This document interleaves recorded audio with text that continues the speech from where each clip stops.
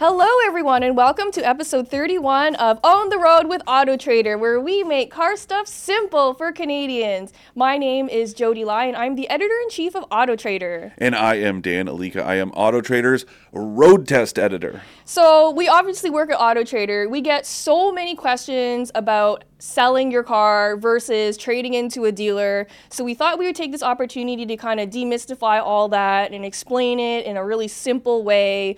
Also, how to sell your used car for top dollar, because we all know that when you're selling your used car, you want to get the most amount of dollars back in your pocket as possible.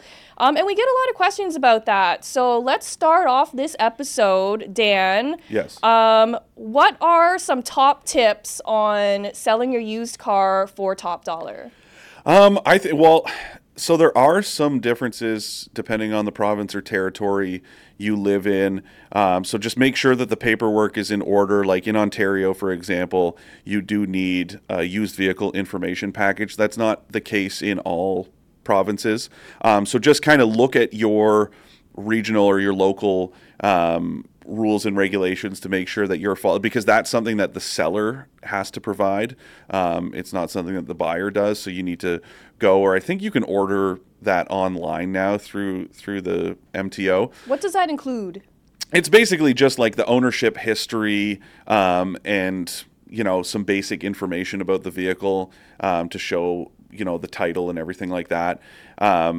So it's documentation within the ministry. Let's put it like that. But so just make sure, like, if you're in Ontario, get that. Depending on where you live, if you need a similar package, I don't know. I can't speak for other provinces. When I lived in Alberta, I didn't need anything like that, but the buyer was from BC, and so I remember he had to get something through. I think it was through whatever the ICBC, like the insurance company there. So just make sure that you have all that in order. More basically, and guys, keep in mind, this isn't us just being like, oh, sell your car on Auto Trader. It is smart because it's free. B, there's just so many other listings, so you're kind of putting yourself in a good pool of potential cars that people are looking for and potential buyers. But just make sure to take good photos, clean the car first. There's nothing worse than when you look at a listing and you see somebody's left their receipts and change and trash in the car. It's such a turnoff. But you think that's a really obvious thing for people? Yeah. Apparently it's not, because we search through the marketplace all the time just for fun stuff, and the kinds of pictures that people are taking are just like really bad sometimes. So like, do the bare minimum, the absolute bare minimum I suggest is run your car through a car wash and give it a good vacuum. Absolutely. And dust all of the surfaces. That's like the bare minimum of what you should be doing. If you're a smoker, take it. I would recommend just going to get it detailed. Try to do your best to scrub that smell, but also don't hide the fact that you smoked in the car, because the person that's buying it is going to notice anyways. So just be forthright about everything. Same thing. That includes all damage too. Just honesty is the best policy. You never want to surprise someone with something bad. So just if there's any rust or any damage or anything like that, just be really honest with it and document it in your pictures, because it will help. Yeah, and so the photos, a good write-up helps. I mean, the funny ones are always good. I love the one you wrote when you were selling your Miata.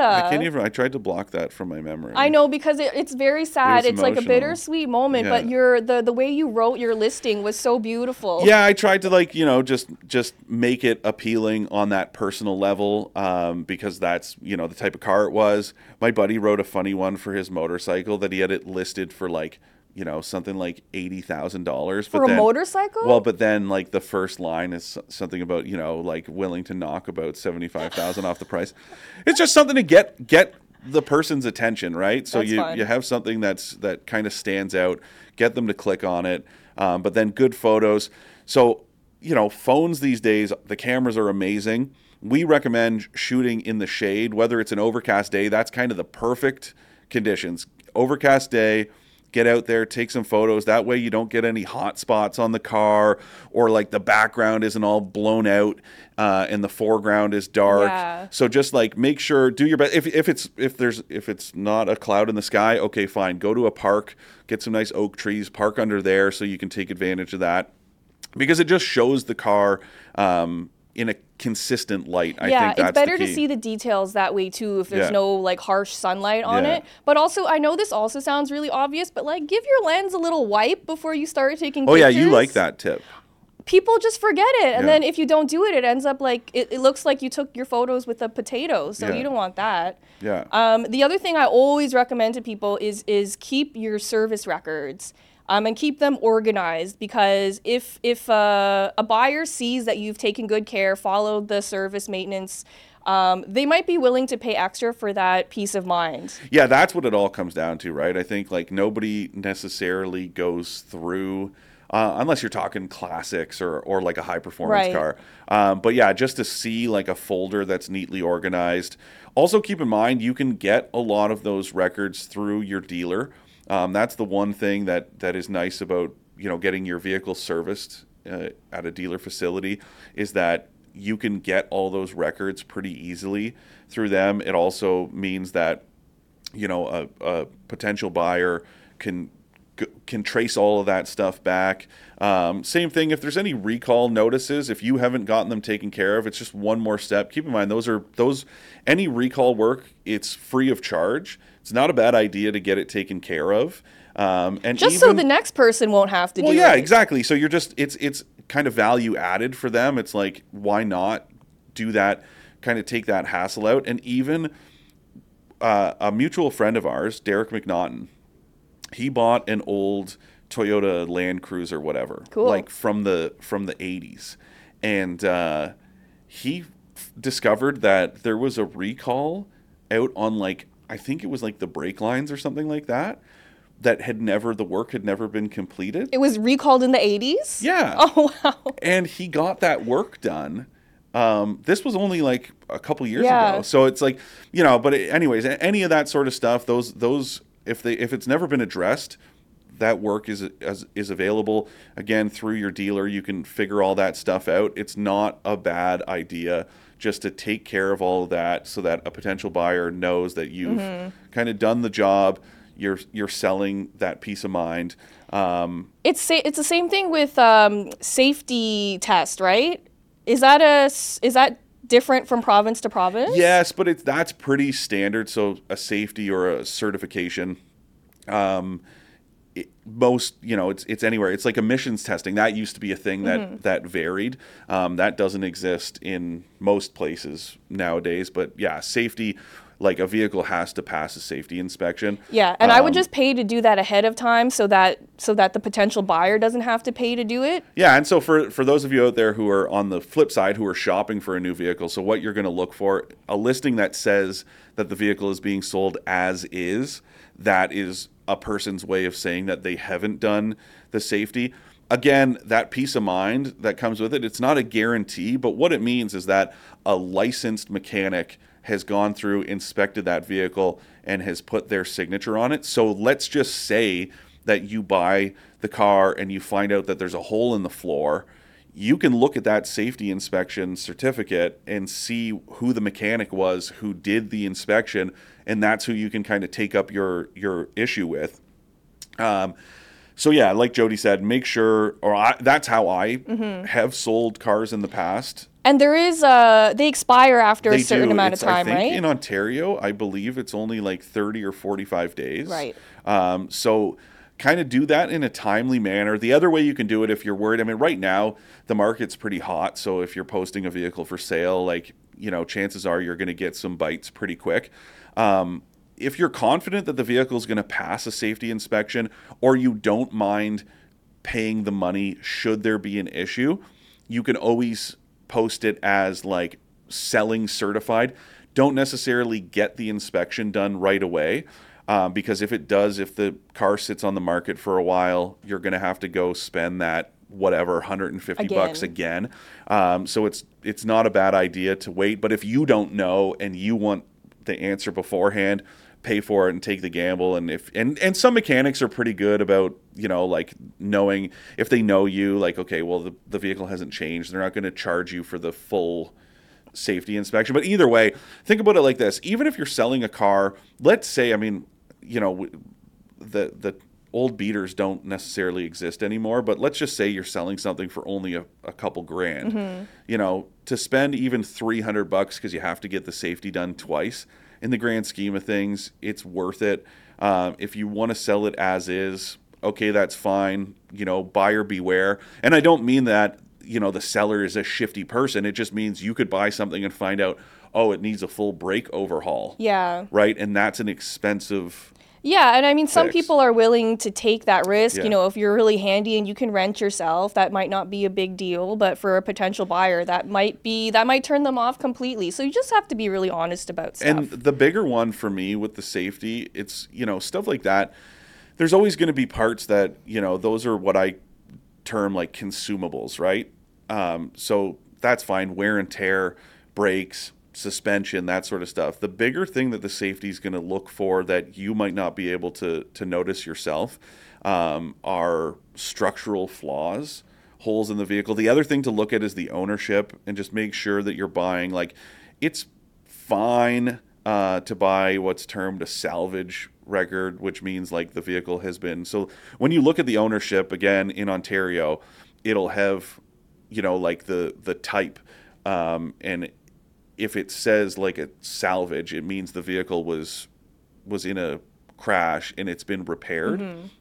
A salvage title, whatever, it's not the end of the world because it's allowed to be on the road. But again, for peace of mind, it might not be what you're looking for. So what you want to look for, if it says like brand none, that means like there's no record on file of anything with the title being salvaged, wrecked, whatever.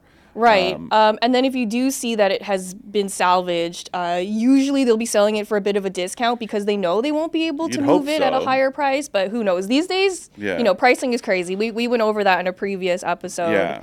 But yeah, I think that's pretty much it for like getting top dollar. It's pretty like standard stuff. If you took good care of your car and you have records, people will pay extra for that.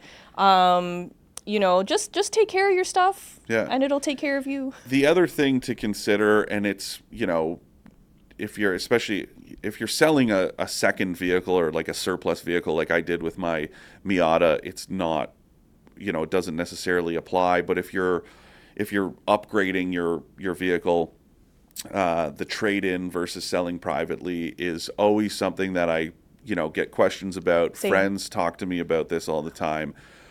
So, let's say, I don't know, you're replacing a 10-year-old vehicle. Should you trade that in to the dealership or sell it privately once you buy your new vehicle? So let's talk about the pros and cons of both. So you could sell your car privately at retail value. You'll get more money in your own pocket that way. I don't want to, but no guarantees. There's no guarantees, but so the difference is when you're trading in versus selling it privately, you're doing all the work. You're doing all the legwork. You're taking all the pictures. You're listing it. And you have to deal with all of the inquiries that come in, all the questions, all the people that want to come see it. So it might take you longer to sell it, but at the end of the day, you might get more money back in your pocket. So it's a chance you can take. Yeah, whereas like a dealer, obviously, they want their end. So there's going to be a margin there. So let's say, again, just a hypothetical. If the vehicle is worth $10,000, right? It's rare that a dealer would give you that 10 grand. Yeah, because they have to buy your vehicle at wholesale price. Because they don't have to. It's just like what they want is the biggest margin possible. Yeah, right? So they have to make money on your car, so they have to sell it to someone else, and so they have to leave enough margin there, and so. But that means that they're doing all the work, right? So exactly. You don't have to take care of the tire kickers and all the questions and stuff. So you're really just paying them for that convenience. Yeah. The other thing to consider nowadays, especially because of just the craziness of prices and a lack of inventory, is let's say you're coming off lease. It's not a crazy idea to go to your dealer or a used dealer and gauge their interest in buying the vehicle from you. So they can't do that outright, but what they can do is, so they'll look at the value, because the way that leasing works is you're paying for, your time with the vehicle. So if it's a 2-year lease, and you figure you're going to rack up 12,000 kilometers a year, so you're going to pay for the MSRP less the residual value, so what the retained value is. So let's say it's a $30,000 vehicle and it's figured to be worth $22,000. So what you're paying for over that 2-year term, as long as you don't exceed the mileage and all that stuff, is the $8,000, right? But if that, because of the market and how crazy it was, or it has been, if the vehicle is actually worth more than that now, it, instead of just, turning in your lease, it's not worth inquiring with your dealer to see, because if it's now worth, let's say, $26,000 or even $30,000, because there's been a lot of that lately where the vehicles have been worth roughly the same as MSRP after a couple years, they will buy that vehicle from you. So what they'll do is they will cut you a check for the value of that vehicle that they're willing to pay, which is more than you would. So let's say your buyout, again, is $22,000 and they're willing to give you $24,000. You can pocket $2,000 just by trading that vehicle into that leased vehicle in. So, make sure that you're looking out for yourself. Again, doing trade-in on an owned vehicle, it is way more convenient. It is so convenient. There's a lot of benefits to doing that, because you're dealing with one person and they bundle all of that transaction into a single transaction. So it's a lot less of a headache. And then there's also tax benefits too. So if you're trading in your owned vehicle for a new one, like if you're upgrading, that will reduce the amount of tax you have to pay on your new vehicle. Yeah. And so you might end up saving like $1,500 maybe. Hundreds or even thousands depending on the price. It is nice to do it that way. The other one is the tire kickers. Yeah. And what your, kind of, let's say like the risk assessment of letting someone come drive your personal car. Yeah. When I sold my Miata, the guy who bought it from me was amazing. And one of the things, so I was like ready and willing for him to take it for a test drive. And he was like, no, I don't want to drive it yet because I don't have like the cash on me, which I thought was like a really noble approach to test driving, where he wanted to make sure that he had like the envelope of cash in case he crashed it. Right. That way he could, pay me for his mistake. Because that is one of those things, like the liability of letting a stranger drive your car, who may or may not be interested. That's the other thing, is gauging serious interest versus people that are just coming to have some fun. Yeah. And so again, the trade-in takes all of that stress out of it, especially if you have like a performance car or a manual. The last thing you want to do is let somebody with no experience driving manual take your manual transmission car out for a spin. So painful. And they don't know what they're doing, and then they could cause damage that you have to actually pay out of pocket. You can't hold that person responsible. If you've willingly given them the key, and remember that crazy story, I don't know, it was last year sometime, about those guys that drove that Audi through the mall just north of Toronto. And the car was stolen from the Montreal area, and the insurance company, I don't know what the verdict was in the end, but the insurance company wasn't going to cover it because the car was listed for sale, and she willingly let the eventual thief drive, because he showed up like, hey, I'm just here to test drive this car, and then he like kicked her out of the car and took off. Yeah, and the that's insurance a crazy company story. was like, now obviously I'm not trying to scare you guys out there, and like, that's obviously 1 in a million, but those are those risks you take with a test drive, and the liability is yours, not the other person's. So for me, the convenience of just trading it into a dealer is totally worth it, because I don't have the time or the energy to be dealing with people, all those questions that come in, right? Yeah. But if you have the time and the energy, it could be a really good option. Space is another one, right? I mean, this is something that I've talked with people about. If you've got a driveway or a garage at home, sure, that's fine. Buy a new car, park your other one outside, put a for sale sign in the window, post it on Auto Trader, and wait it out. But like, if you live in like for you, for example, you have one parking spot in your building. I'd have to get rid of it right away. You'd have to get rid of it because you don't have the space, especially if you don't know. It's one thing if it's like you've got someone lined up and, so you could put it in visitors for a couple nights. But if you're posting it for sale and just like waiting for the right offer to come in, you don't have the space to do that. And I think a lot of people are in that position. Or even if you do have a driveway, a multi-car household, you don't want to be jockeying cars all the time. What's your time and energy worth? Yeah.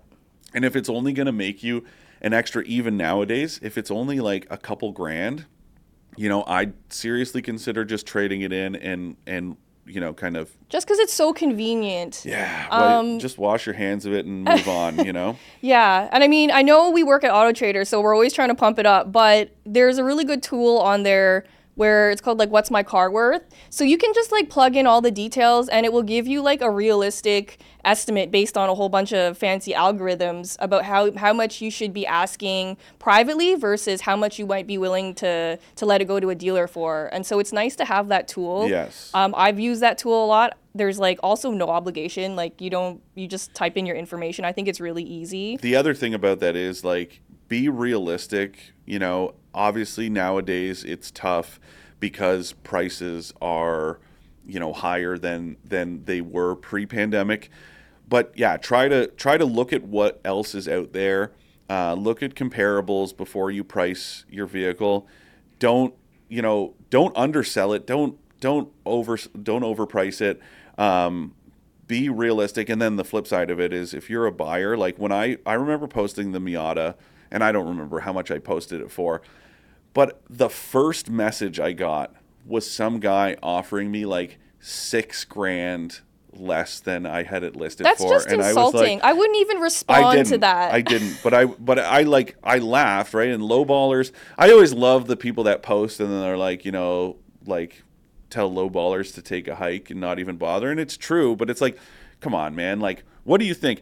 Somebody posted something and they're really going to take like 50% less. Oh yeah, I was waiting for this offer. Like, you're the person. No, especially because the Miata is like an in-demand. Like, everyone loves it. Yeah. No one's going to let it go for less than what it's worth. I felt like messaging that guy back after I sold it to be like, hey, guess what, man? I sold it for my list price. Yeah. But anyways. Yeah, I don't know what those people are up to. I just wish, just be realistic on both ends of the deal. Like, yes, if you're buying a vehicle, do your thing, try to get a deal, but be reasonable, especially when you're dealing with a private sale. Yeah. I don't think it's right to be. There was one other tip that I forgot. Okay. If you're selling your used vehicle to get top dollar, if you've made any upgrades or if it comes with tires or if you've done anything special to it or you got upgrades when you purchased it, definitely add that to the listing because that, other people might be interested in that too. That's the other side. It's like, sometimes it might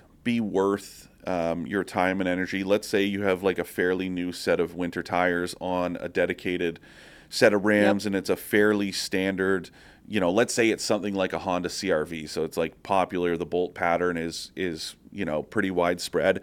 You might want to keep those and sell them privately if somebody isn't willing to pay that kind of premium, for lack of a better term, for those extras, and you've got space in your basement or your garage to keep the tires until next fall.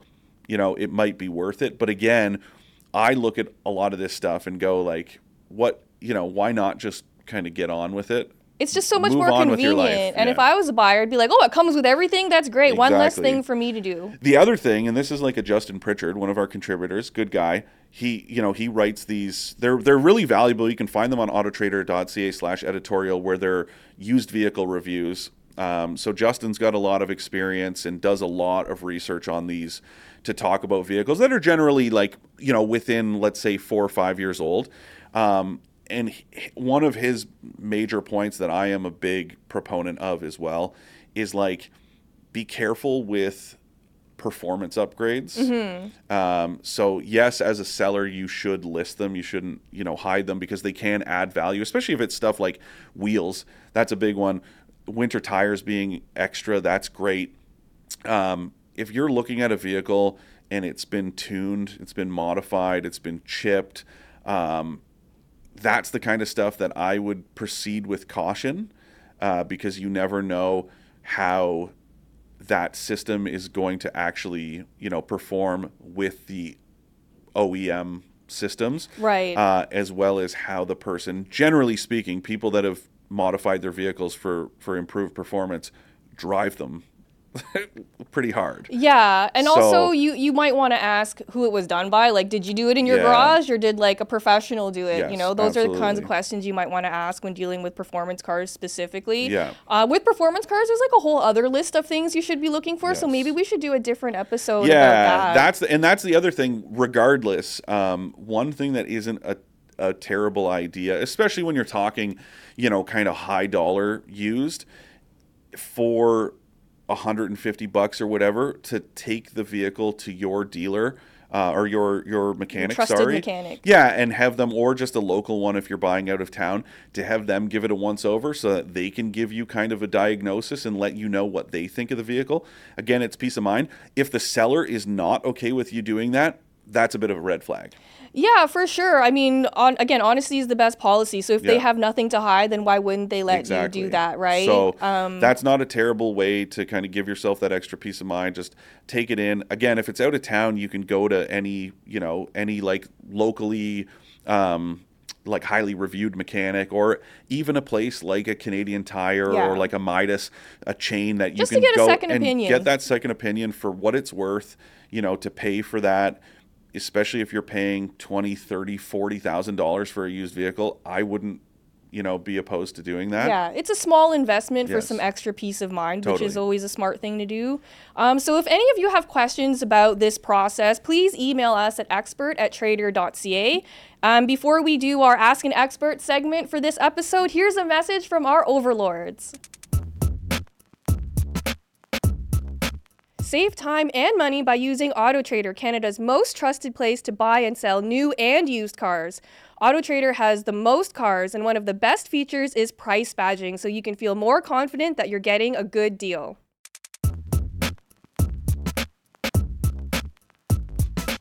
So today's Ask an Expert question is one that we get a lot, and it's something you talk about in almost every review that you do. Really? Yeah. So you often say that the destination fee isn't negotiable. Oh, yes. Why is this? And do you need to pay this fee if you're buying a used car? Okay.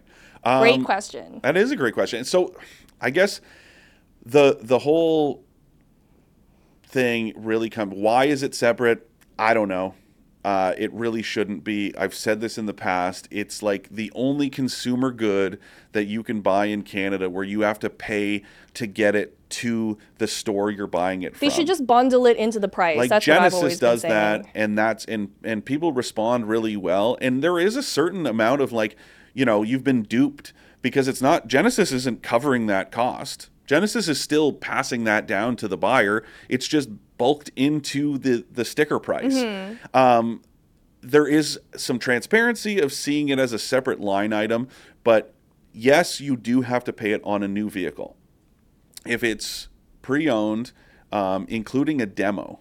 So once it's been registered, don't let that be passed along to you. If you go to buy, even if it's only like a 6-month-old demo that the dealer manager has been driving, if they try to pass that destination fee along to you, either tell them no or walk out the door, because that is not on you, that is the first person that registered the vehicle is paying for the destination and PDI, which is the pre-delivery inspection.